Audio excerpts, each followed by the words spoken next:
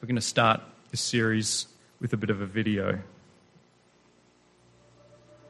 I'm young, I'm handsome, I'm fast, I'm pretty, and can't possibly be beat. I'm a poet, I'm a prophet, I'm the resurrector, I'm the savior of the boxing world. I am the greatest.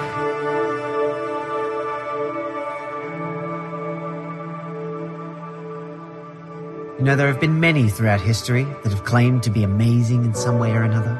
And just like Muhammad Ali said, "I am the greatest," many others have boasted about themselves, saying, "I am the smartest," or "I am the most powerful."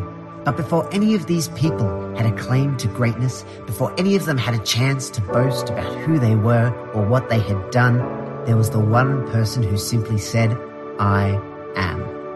His statements of "I am," his statements of who he was, were like no other. They pointed to himself, describing his very character and essence, and he is Jesus. He is the way, the truth, and the life. He is the bread of life. He is the true vine. He is the light of the world. He is the good shepherd. He is the watcher of the sheep, and he is the resurrection and the life. He is the I am.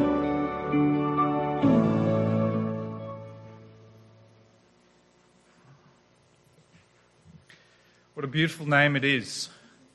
What a powerful name it is. What a wonderful name it is. How good is it to hear this band singing praise to Jesus? Can we give it up for these guys again?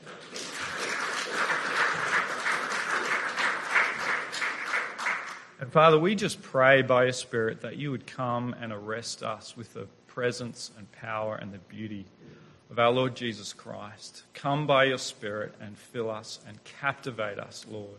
You are worthy of all honour and glory and power and praise.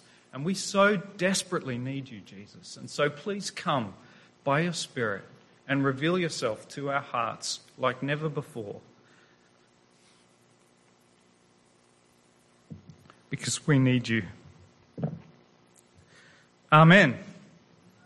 Sorry, I'll try and bring it back together. It is good to be with you this morning, and it is good to be kicking off a new series on I Am. Jesus in his own words. We've been singing what a beautiful name it is. Well, for the next 8 weeks, we're going to hear from Jesus in his own words, the names that he gives to himself.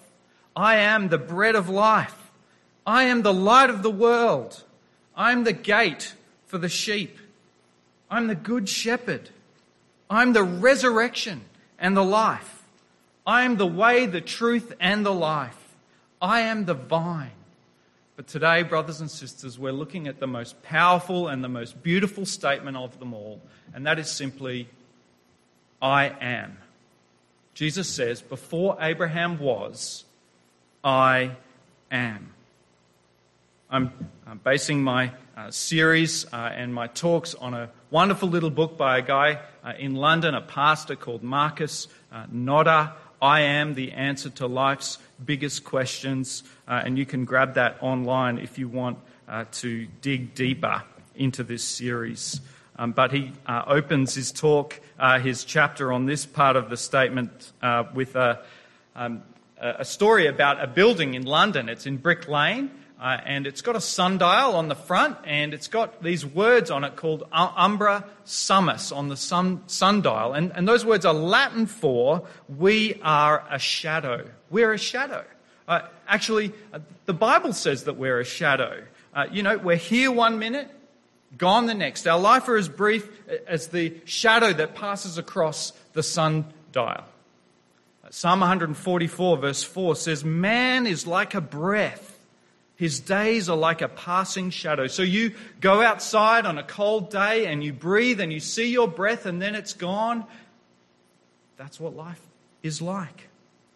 We often say time flies, don't we? And it's true. We've got clocks on our walls. We've got watches on our wrists. We've got the time on our phones and on our computer screens constantly reminding us that life is short. Time flies. Time is running out. Tick, tock. Tick, tock. We've come up with all kinds of technology, and we've written all kinds of books about saving time so that we can manage our time and do more with our time. But the reality is that none of us can save time. All we can do is spend it. That's all we can do with time. Tick, tock. Tick, tock. The fact is that all of us only have a finite amount of time. The sand is running through the hourglass all too soon, and then our time will be up. And so the question is, what happens next? You see, one day there'll be in a graveyard a headstone with your name on it. And on that headstone there'll be 2 dates. And in between those 2 dates will be a tiny little dash representing your time here on earth. Here 1 minute, gone the next. But there's something inside of us, a longing that it wouldn't be so. The Bible says in Ecclesiastes 3:11 that God has set eternity in the hearts of everyone, and we have this longing, and we see this longing in our stories and in the media. So we hear pop songs like Forever Young. I want to be forever young. Because we have this longing that we wouldn't be trapped inside time. We have this desire to escape the limitations of time. In fact, people who go to prison, they talk about doing time, don't they? But the reality is that we're all doing time. We're all locked in this prison of time. It's as if we're born into this tight space called time, in which we're trapped and we're finite and we long to escape. We long for freedom. We long to see what's on the outside. We don't just need time management. We want to break out. We want to be free. But the reality is that would take someone from the outside to break in. Someone who's infinite, someone who's unshackled by time, someone who's unshackled by space, to break into our finite reality and our prison of time and to break us free. And in our words this morning in the passage that we're going to go through, Jesus says, before Abraham was, I am. It's as if we're sitting into this tight enclosed space called time, and then suddenly the door flings open and light floods in, and a man steps in from the infinite and from the eternal, and he says, I'm able to set you free. I've come from the outside to set you free. You see, out of all the statements that we're going to be looking at this term, there's going to be 8 of them. This is the boldest and the bravest and the most important, because it's the one on which all of the other claims that Jesus makes for himself are based. He can't make any of the other claims apart from this claim that he is the I am. It's the foundation for all of the others. And so what we're going to do this morning is we're going to go through the passage and look at what Jesus is saying about himself, and look at 3 relationships that he talks about in this passage. The first relationship that he talks about is Jesus and Abraham.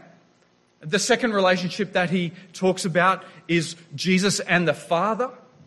And finally, the last relationship that he talks about is Jesus and us.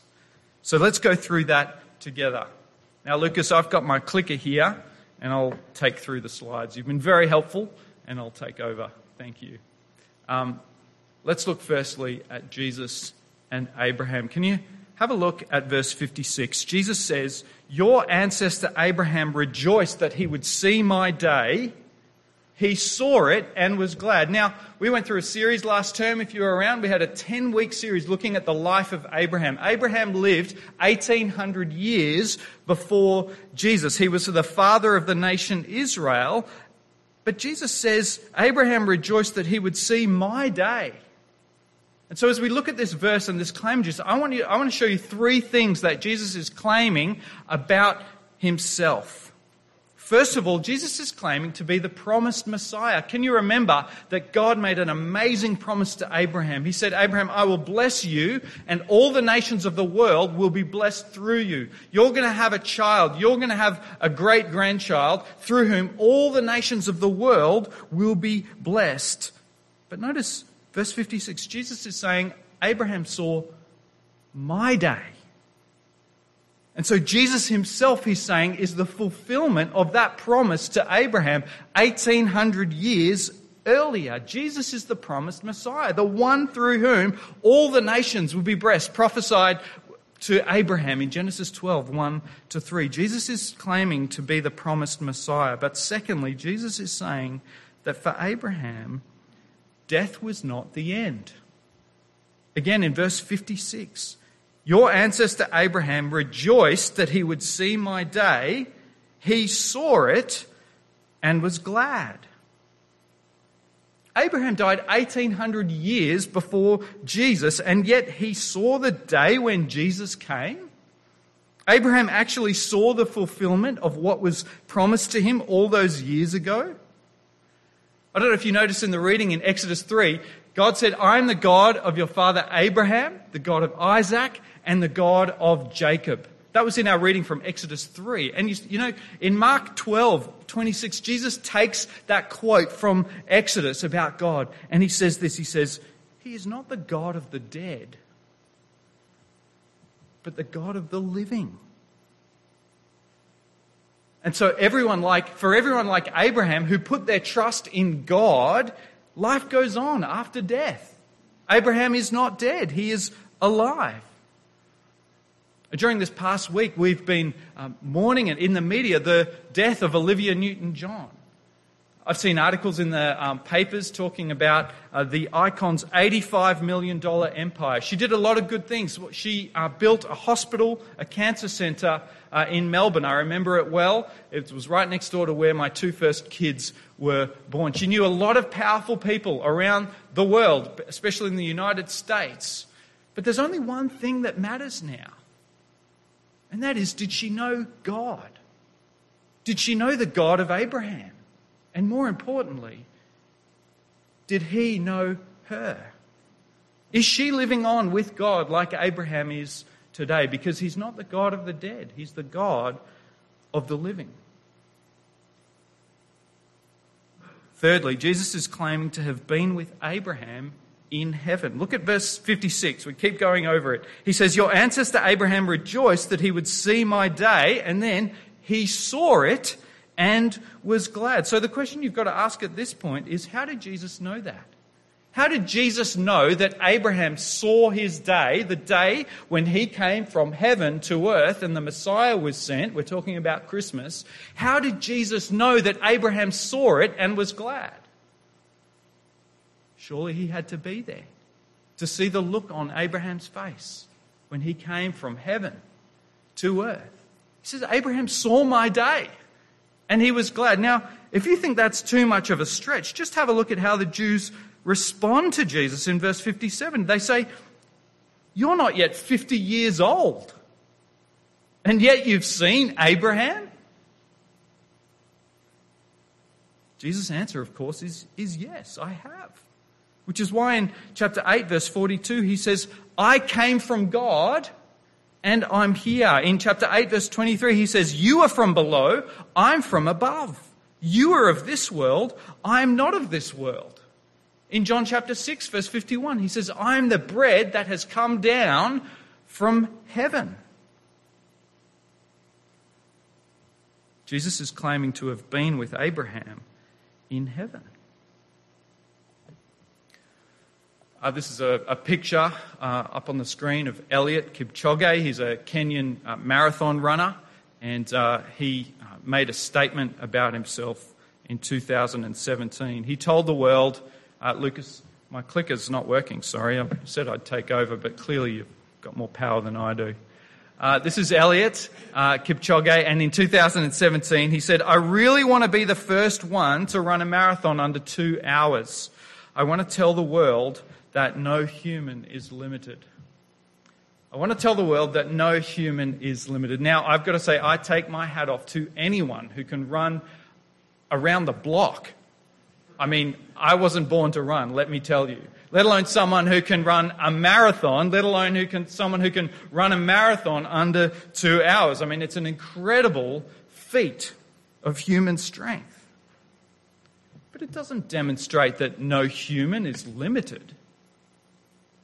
We are limited. We're finite. We're weak. Even Elliot is going to get old. He's going to grow weak. He's going to slow down, and one day, even he will die. We're all limited. But if you come into contact with Jesus, you're coming into contact with someone who is unlimited. You're coming into contact with someone who is infinite. You're coming into contact with someone who is eternal. You're coming into contact with the great I am. That's who Jesus says that he is. It couldn't be clearer. In verse 58, Jesus said to them, "Very truly I tell you, before Abraham was, I am." Notice that he doesn't say, before Abraham was, I was. Wouldn't that make more sense? Before Abraham was, I was. What does he say? Before Abraham was, I am. Friends, it's because he's not making a claim merely to pre-existence. That would be a bold enough claim in itself, wouldn't it? No, he's making a claim to preeminence. He is making a claim that only God is able to make for himself.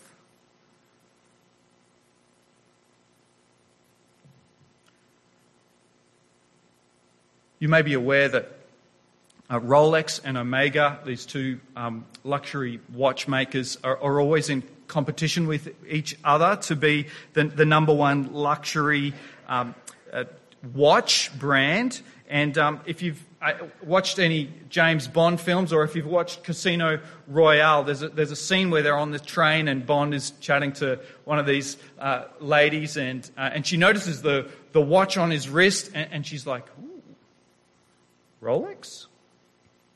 And Bond replies, "Omega." Now, I can only imagine how much money Omega spent and gave them to be the winners in the battle between Rolex and Omega. And yet the battle continues. Mercedes Gleitz was the first female swimmer to swim across the English Channel. And guess what she was wearing? Not around her wrist, but around her neck. You guessed it. It was Rolex. But the battle continues because one of those two brands was the first to actually land on the moon on the wrist of none other than Buzz Aldrin. And of course, that was Omega. So back and forth. They keep on competing to be seen as the watch that you wear to make the ultimate statement of how rich you are and how powerful you are. But ironically, it's a reminder of how powerless you are, really.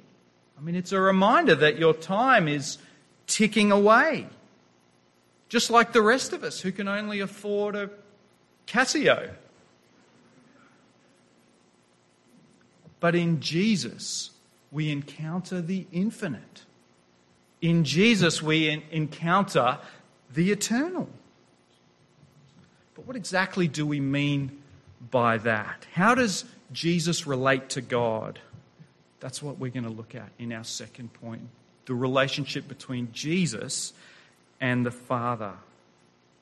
Firstly, we learn about this relationship that Jesus is distinct from the Father. In verse 49, Jesus says, "I honor my Father." And in verse 54, he says, "It is my Father who glorifies me." And if you've been to Christmas services, you'll know the famous words of John chapter 1, that in the beginning was the Word, that's Jesus, and the Word was with God, and the Word was God. We have seen his glory, the glory of the only Son from the Father. So Jesus is the eternal Word who was with God from all eternity.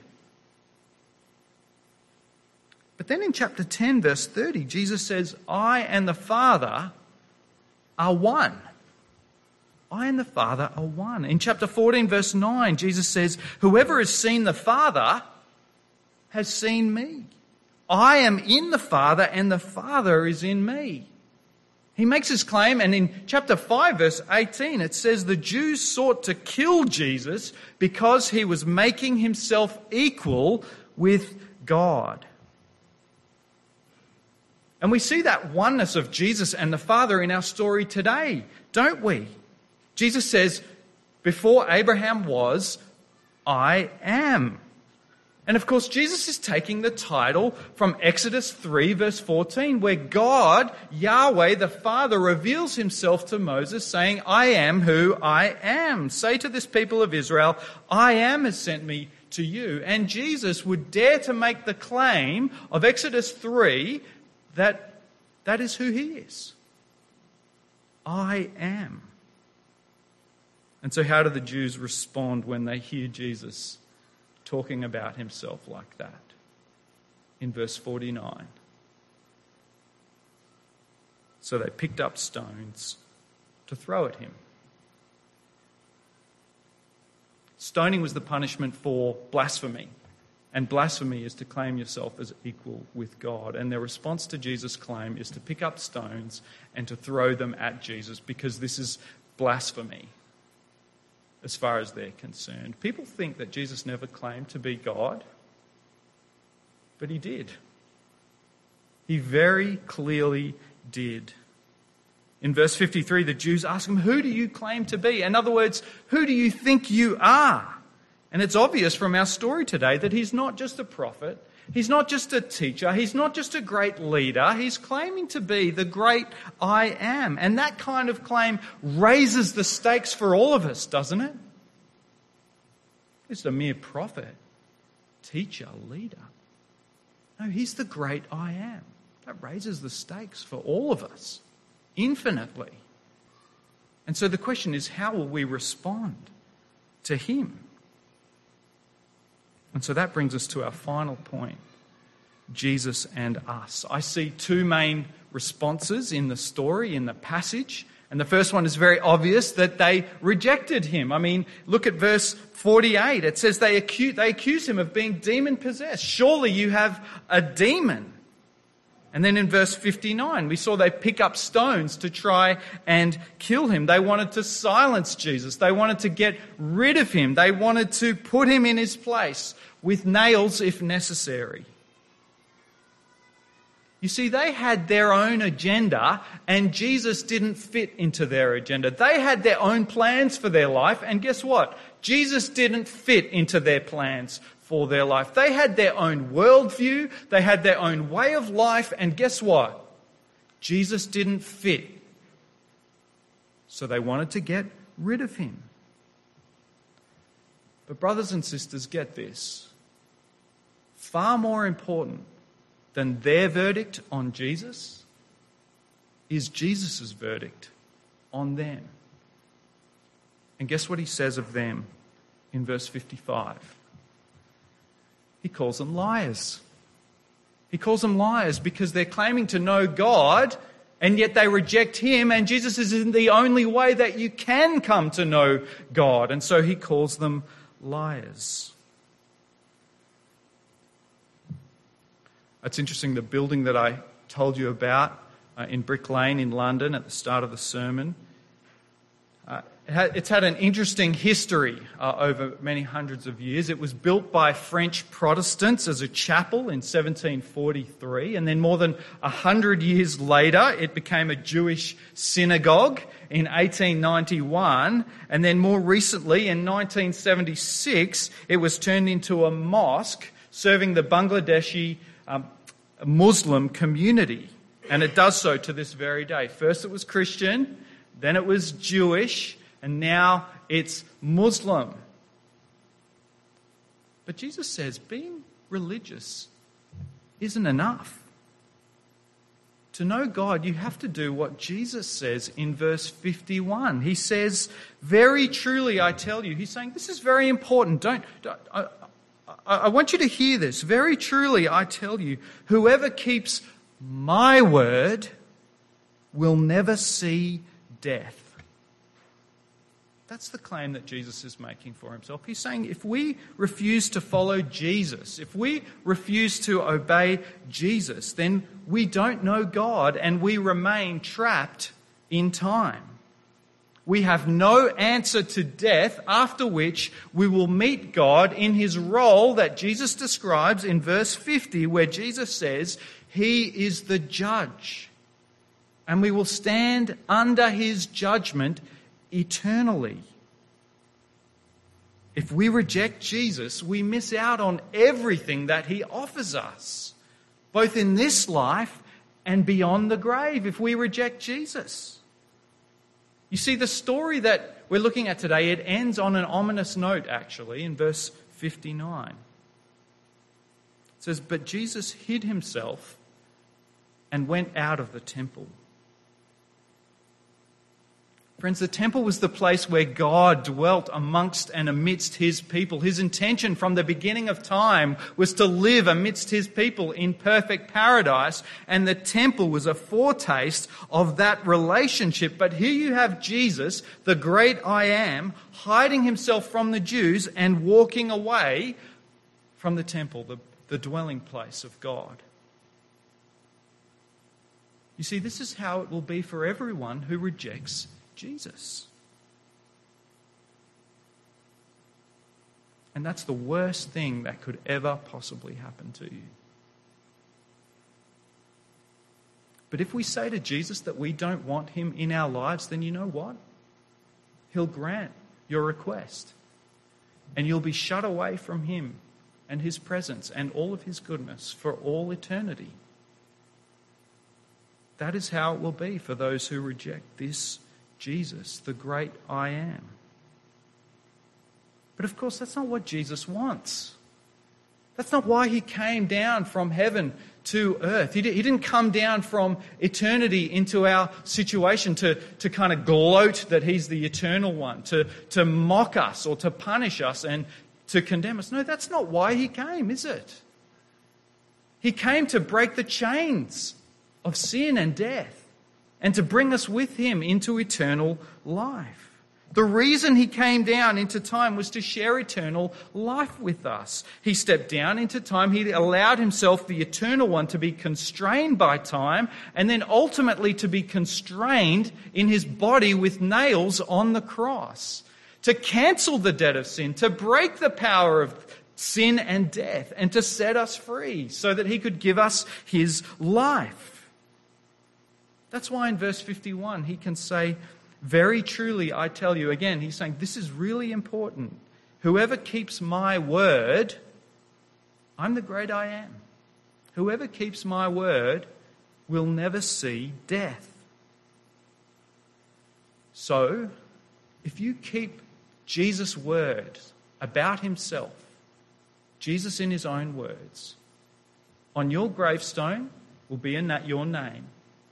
And 2 dates with a dash in between it. But then a line that goes on forever and ever and ever into all eternity with the Lord Jesus, the great I Am, the eternal one. There's another luxury Swiss watchmaker. I'm not sure what it is about the Swiss and luxury watches, but this is Patek Philippe. You've probably seen it in these various magazines. Their watches have, I'm told, adorned many a famous wrists, from Albert Einstein to Princess Diana, from Leo Tolstoy to Victoria Beckham. This is one of their key ads with their famous tagline on it. You won't be able to read it from back there, but this is one of their most famous taglines. They say, "You never really own a Patek Philippe, you merely look after it for the next generation." It's kind of reassuring, right? They're saying that these watches are so well built, they're so enduring, they're so well put together that they just go on forever. You can rely on them to live on forever. But that kind of makes it a bit unsettling as well, don't you think? To think that your watch will outlast you, and that when your time is up, the watch won't be yours anymore because you'll be gone.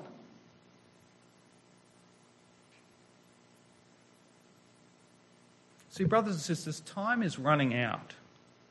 Tick, tock. And the question I want to leave you with is this. What hope does your worldview give you for that moment when the last grain of sand passes through the hourglass that is your life? We need more than time management gurus, don't we? What we need is Jesus. The one who said, before Abraham was, I am. We need the infinite and eternal one who, like a groom on his wedding day, comes to us and he promises us, all that I am and all that I have, I give to you. All the love, all the glory, all the life of the eternal one poured out into our hearts by the presence and power and person of the Holy Spirit, so that he makes us his temple by the Holy Spirit.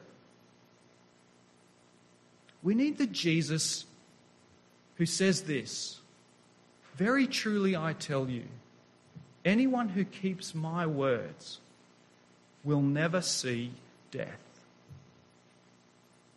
So why don't we take a moment to bow our heads and close our eyes in the presence of the great I am. Let's pray. You can pour out your heart to him. Give him the glory that he deserves. And I invite you to bow the knee in your hearts to this Jesus.